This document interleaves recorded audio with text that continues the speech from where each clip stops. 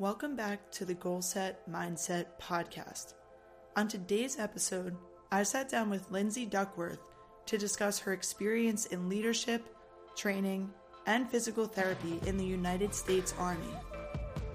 Lindsay and I dive into her why behind joining the Army, her journey to becoming a company commander of more than 80 soldiers, and what it takes to make a successful leader. We discuss how the physical therapist's role in the Army differs from civilian life, as well as how she and her team prepare soldiers for high-pressure combat situations. I loved hearing Lindsay's perspective on everything she does, and I hope you enjoy this awesome conversation. Without further ado, here's Lindsay. Lindsay, thank you so much for joining me. Yeah, happy to be here. Thanks for having me on. Awesome. Yeah, I'm super excited to just dive into things with you today, talk a little bit about your journey and all the things that you're doing. So I'd love if we can just start with a little introduction, if you can tell the listeners a little bit about who you are and what you do. Yeah, so I'm Lindsay Duckworth. I'm a physical therapist in the United States Army. So with that said, a little disclaimer, anything I say is, not reflective of the Army. It's my own personal viewpoints, but I've been in the Army about 7 years. My first 3 years in the Army were spent going through military training. And then I went through the U.S. Army Baylor University doctoral program in physical therapy. And then spent 3.5 years after that serving as a physical therapist in the Army. Then about 3 months ago, I took a little sidestep away from being a physical therapist. A cool thing about the Army is you can have some career broadening opportunities. So right now I'm serving as what we call a medical company commander. And so as a medical company commander, my responsibility is to oversee about 83 soldiers of various medical specialties, doctors, PAs, dentists, and we provide medical care in a combat environment. You can think of it as like a mobile emergency room type thing. So that's me in a snippet. That's awesome. Yeah. Well, first off, thank you so much for your service. And yeah, of course. And that's awesome. And that's cool to hear that you've kind of transitioned from, primarily practicing physical therapist, I assume, to now more of this management leadership role. And I imagine that that's challenging working with so many different disciplines too. Like, have you had to kind of learn a little bit about more of the day in, day out stuff of those other medical practitioners, like the doctors and the PAs and stuff? Yes, definitely have to learn their skill set and their role, and not just from a medical perspective, but also from a military medicine perspective. And so what's their role in a combat environment, and what does running a clinic in a combat environment look like? Because it's totally different than running a clinic in the civilian world, because we have combat to take into consideration as well. So there's been a learning curve, but I've enjoyed it so far. Yeah, that's really cool. And I'd be curious to hear about what led you to your decision to join the Army? Great question. So I come from a military family. So both of my grandfathers served, my great uncle served, my uncle served, and then my dad served for 32 years in the Army. So it was always in the back of my mind to serve. And I just loved growing up in a military family, and I saw what the military did for me and how it provided for me. And so kind of had a desire to serve those who served me. And then when I was in high school, had the opportunity to shadow an Army physical therapist and learn about the Army Baylor program. And so that's when I was like, this is what I want to do, combine my passions to serve in the military and combine my passions to be a physical therapist. Well, thank you so much for sharing that, Lindsay. That's super, interesting. And I've always just kind of been curious about what motivates somebody to take that step and join the military, because as somebody who, is an aspiring high achiever, I'm super interested in high performance. And there's definitely something that's unique about a person who, decides to serve their country and go into the military. So I really respect you for that. And I'd love to dive into a little bit more specifically about you being not just a female in the Army, but also having a leadership role as a female soldier. Have there kind of been any challenges along the path to getting into that leadership role, or can you just kind of shed some light on what it's like being, in the role that you're in, and especially as a woman? Yeah, great question. So if you would have asked me this question like 10 years ago, my answer probably would have been a lot different. But in the past decade or so, the Army has made really good strides for equal opportunity for women. So women have served in the military in some capacity since the Civil War, but it wasn't actually until like 1943 where they were actually to be able to fully serve and like wear a rank on their chest. But even then, there were certain roles that women couldn't have simply because they were a woman.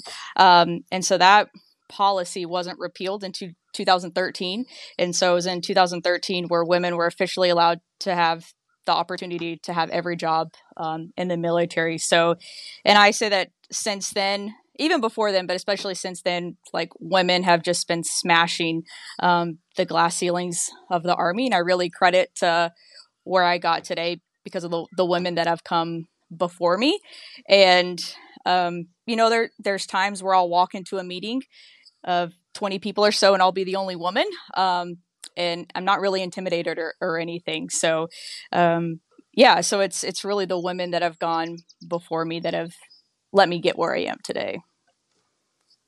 Yeah, that's really cool. Wow, thank you for that. And it's so true. And I, as a woman getting into sports physical therapy, I'll be starting a job at a sports PT clinic about 6 weeks from recording this, which I'm really excited about. But even in that space, it's still very dominated by men, more so than women. And it's definitely starting to even out. But, and I think that, some women take more of a kind of intimidated frame going into a field or a position where maybe there are more men, but I definitely see it as it can be very empowering, because going into an environment where maybe you're a little bit more unique, you have a different outlook, you have a different skill set, and especially as a physical therapist, I mean, we have the ability to potentially connect with our, female clients on a different level in that way. So that's cool. And that's good to hear that obviously things have moved in a great direction over the last decade or so. And people like you, I'm sure, are continuing to move that needle, which is awesome. So I'd like to talk a little bit too about just leadership in general, like everything that you've experienced in the Army and just as a healthcare provider. You are in a leadership role now, but I'm sure you've also had many leaders that you've worked under. I would love to just hear your thoughts on what are the most important characteristics, in your opinion, of a successful leader? Yeah, that's a great question. So 2 characteristics that come to mind are connection and humility.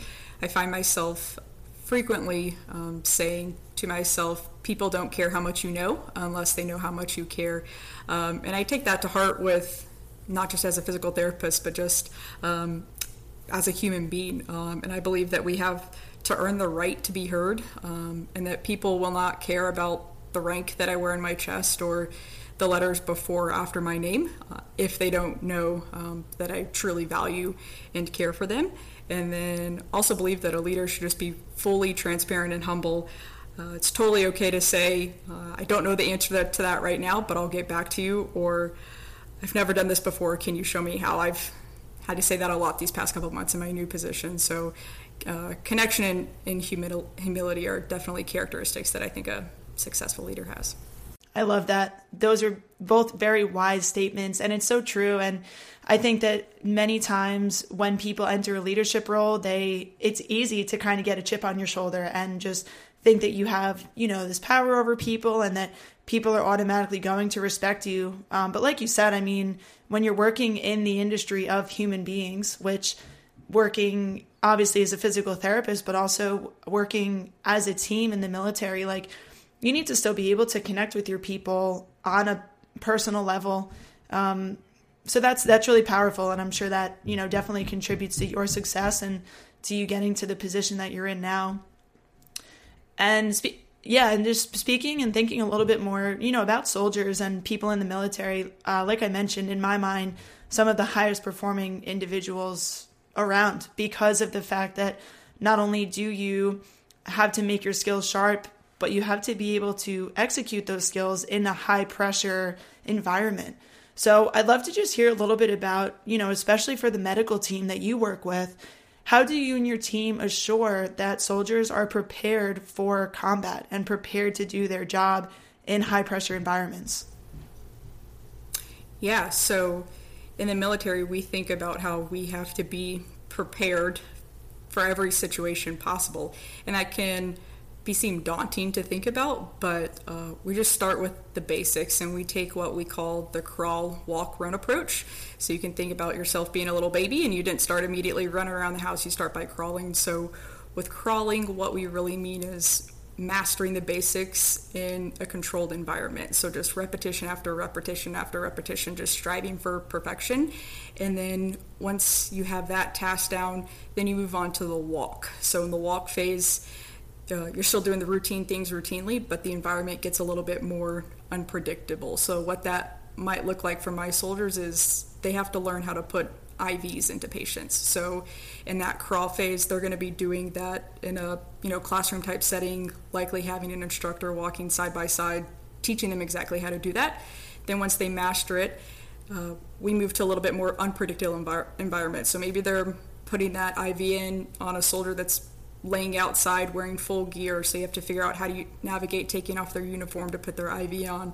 And so then master at the walk level, and then you move into running. So for us, running would be like a full combat simulation, to where you're placing that IV in, and maybe it's dark outside, so you've got low level conditions, or maybe there's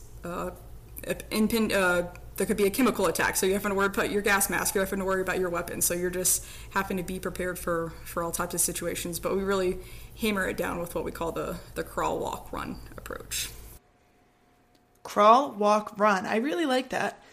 And I think that's awesome that the military, breaks it down that way, and that you guys use that strategy, because when I think of anybody who's developing any kind of skill or trying to develop some kind of new habit, my show is centered around health and fitness, and I preach about these healthy habits that we should have, right? But a lot of people think that they can just jump right in, and then they get frustrated when, the workouts don't feel good right off the bat, or the diet's hard to stick to in the beginning. And even, your soldiers in the military, like we said, who are, motivated and mentally resilient, like you're still going through that process of having those growing pains and allowing people to, fail a little bit and learn from the experiences and kind of gradually ramping up the intensity. So I think that's really admirable, and I imagine could probably be applied to, other skills and other habits in life too. Exactly.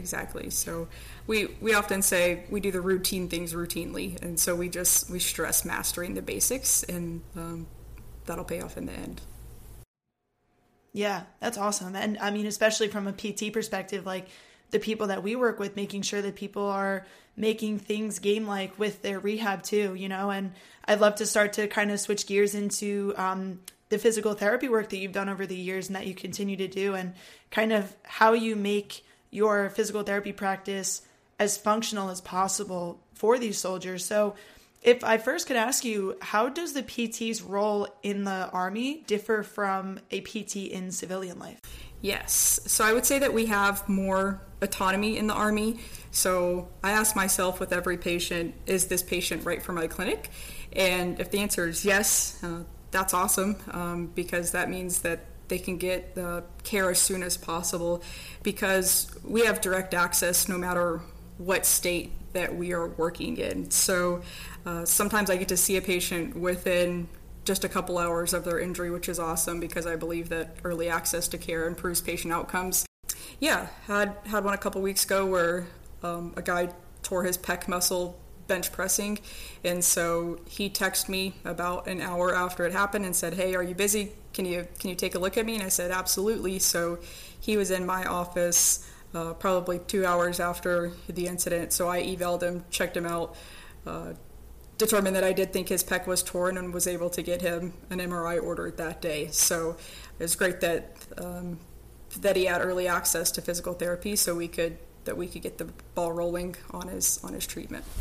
And it's very helpful in our scenario, because our soldiers have to be ready to deploy at a moment's notice. And so the longer time that it takes for a soldier to care is the greater amount of time that they're out of the fight. So the quicker they can get care, we can get them back into to the fight, so to say, and then also have the ability to write some prescriptions. So yeah, it's just nice to have that autonomy, but of course we still provide in a multidisciplinary team. So I work frequently with like orthopedics, work with PAs. I'll call up a PA if I'm like, hey, I don't know if this is quite something that's musculoskeletal. Can you take a look at it? Or call up ortho if I see something that I'm like, hey, do you want to see this now or later? So have autonomy, but still work with other providers, which is great. I mean, I think that's awesome that you guys have all of that autonomy, and hopefully us PTs in civilian life, the rest of the world will take notes, and we can hopefully get some of that. But that being said, I mean, I know one thing that a lot of us physical therapists advocate for in general is this idea of direct access. You know, we want patients to come to us first, and unfortunately, not that many people have that understanding of like when they should see a PT first. And most people will go to a medical provider, and, you know, that can all spiral. So in your experience in the Army, do you find that soldiers are pretty, do they look to come to physical therapists first, or are you having a lot of soldiers that see another provider first? Like, what is that dynamic like?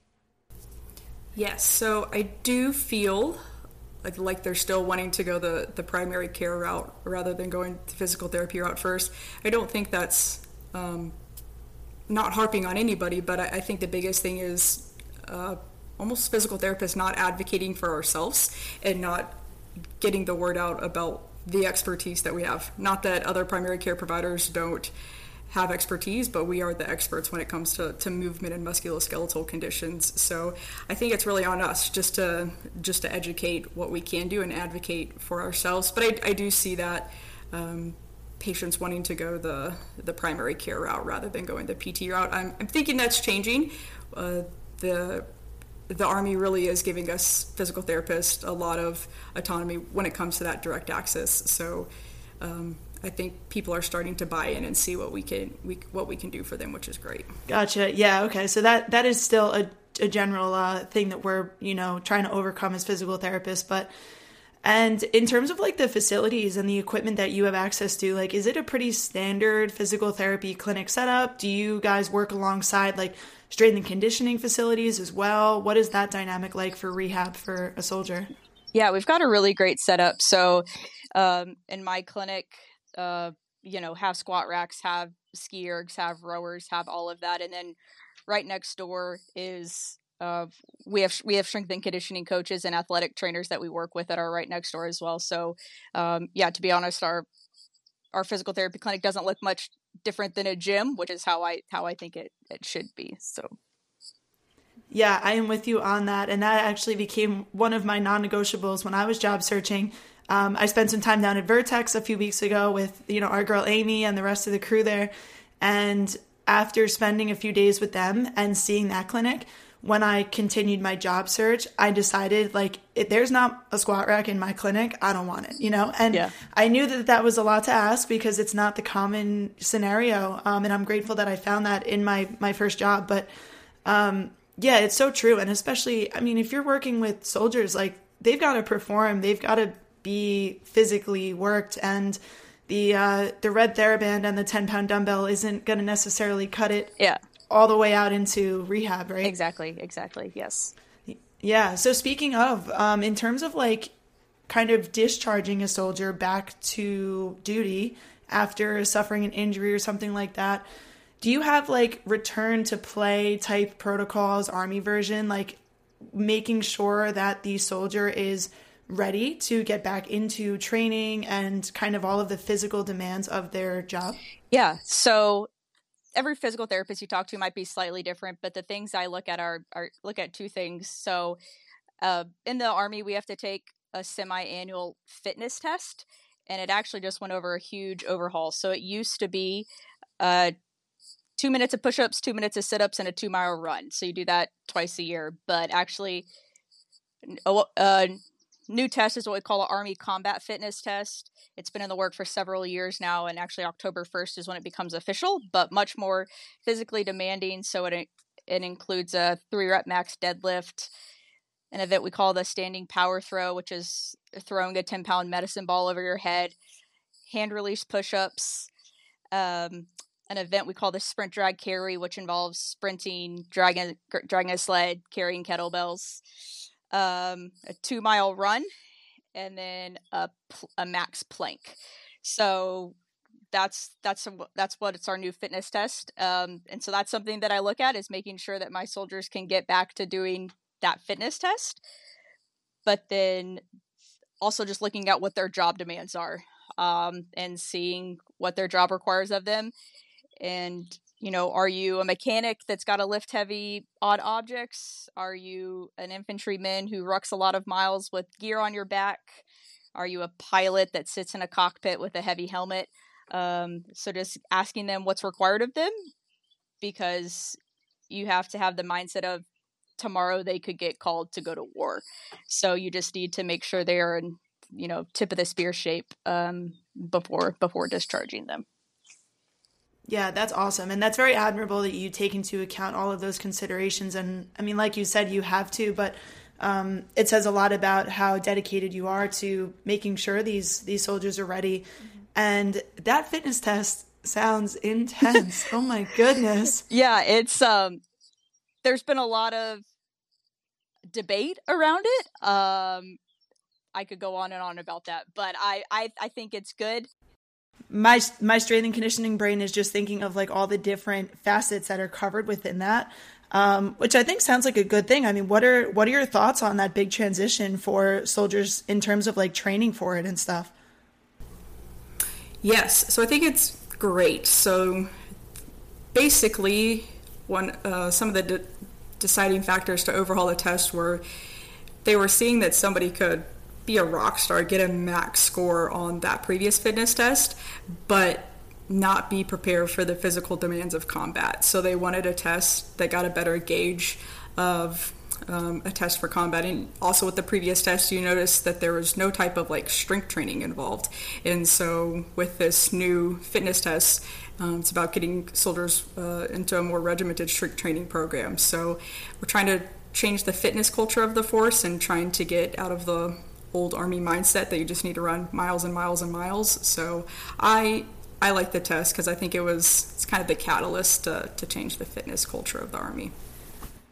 Yeah, definitely. And, I also am getting kind of like CrossFit-esque vibes from there too. So I imagine for you, I know you do a bit of CrossFit yourself, that's definitely a good modality to probably help you prepare for some aspects of that test too, right? Yeah, definitely. And so, and I don't train for any particular part of the event, but just my CrossFit training just carries over so well into the test. So that's been fun to see how I can make improvements in my ACFT score without training a particular event.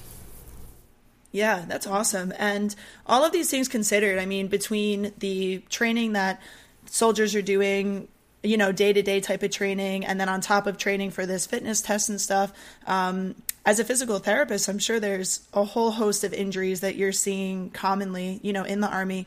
But I'd love if you could just talk about kind of like what are the most common injuries or problems that you're seeing people for? Yeah, that's a great question. So the kind of injury trends are going to differ slightly based on the soldier population that you're working with. So just like a football team is going to have slightly different injury trends than like a volleyball team or a softball team. The same is true with the Army. So my first job in the Army, I worked with basic trainees. So I'm working with soldiers that are brand new to the Army and their bodies are not used to the ruck marching and running that they have to do in their 10 weeks of training. So in that environment, I saw a lot of bone stress injuries, stress fractures. I enjoyed working in that environment. You get comfortable working with femoral neck stress fractures, which I feel like in PT school they like freak you out. I'm like, don't miss femoral neck stress fracture. Oh, yeah, that just hearing you say that makes me like have anxiety.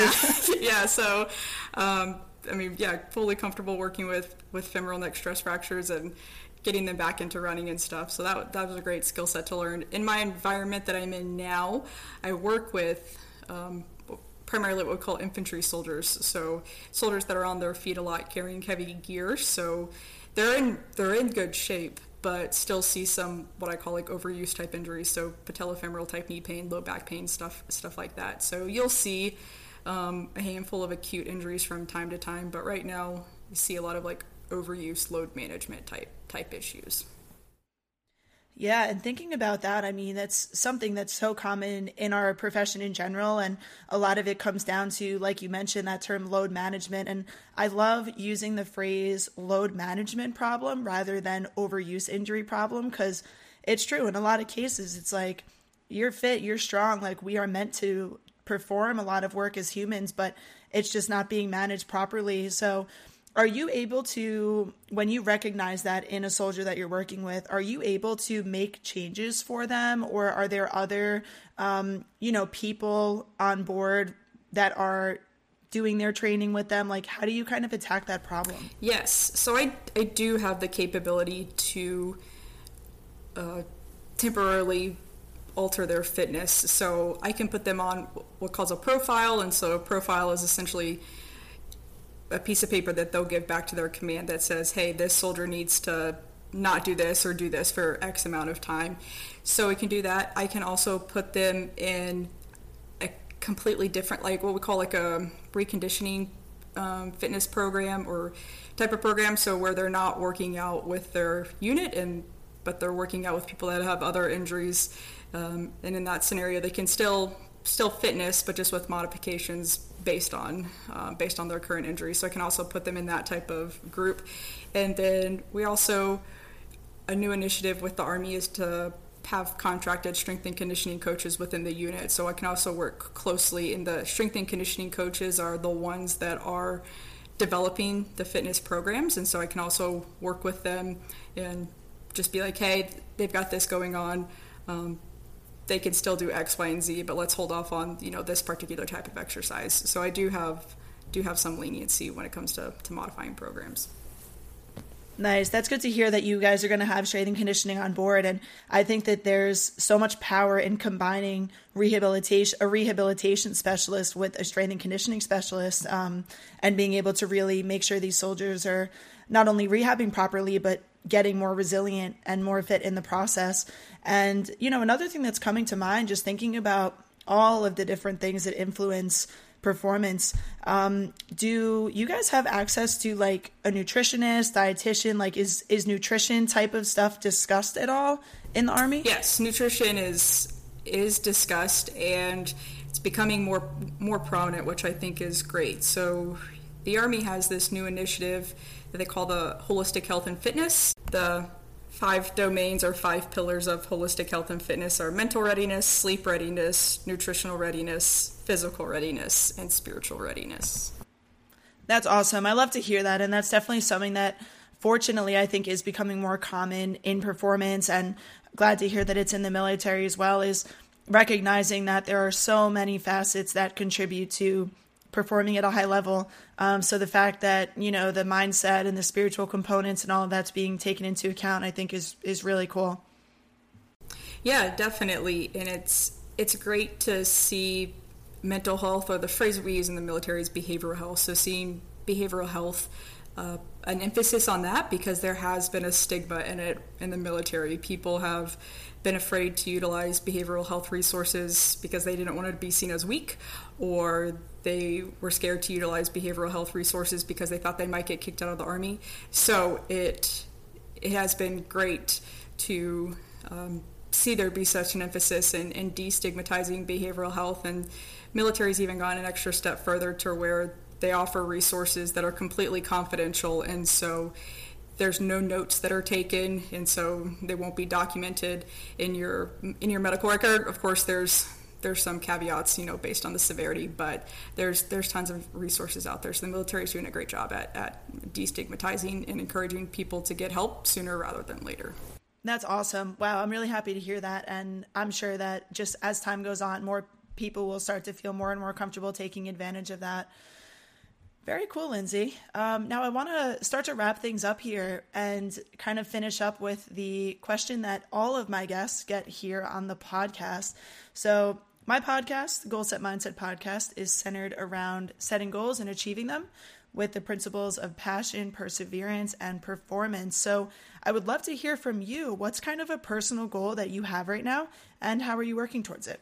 Yeah, that's a great question. So I would say that I have more abstract goals than concrete goals during this season of my life. So I have a motto that I try to live out every day, and those mottos are, or collectively a motto is lead well, be bold, and chase joy.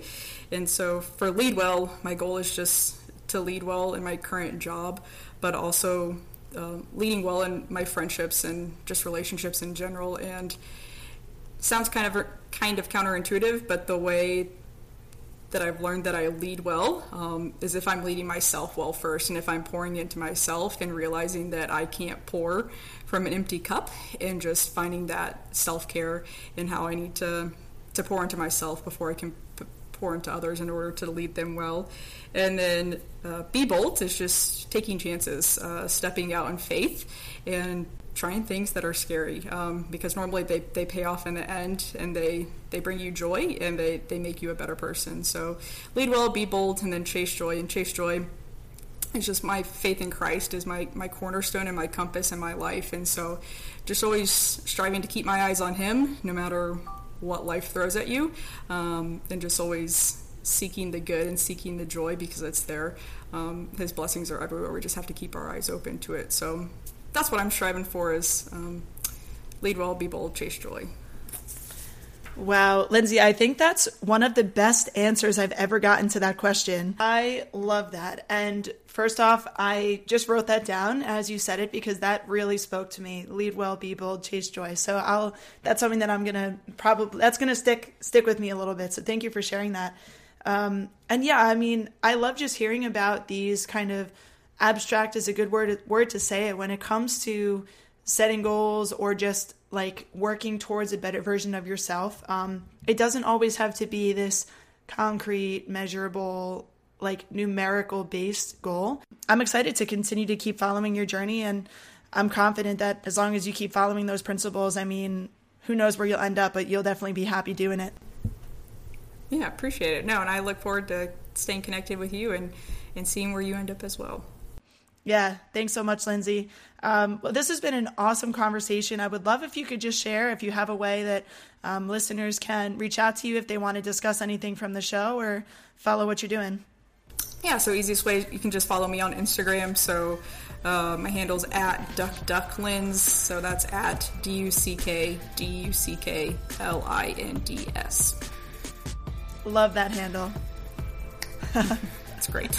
Awesome. Well, Lindsay, thank you so much for coming on the show. I had a blast hearing all about your experiences, and I think listeners are going to get a lot out of this one. Oh, yeah. Thank you for having me. Thank you so much for tuning in to this week's episode of the Goal Set Mindset podcast.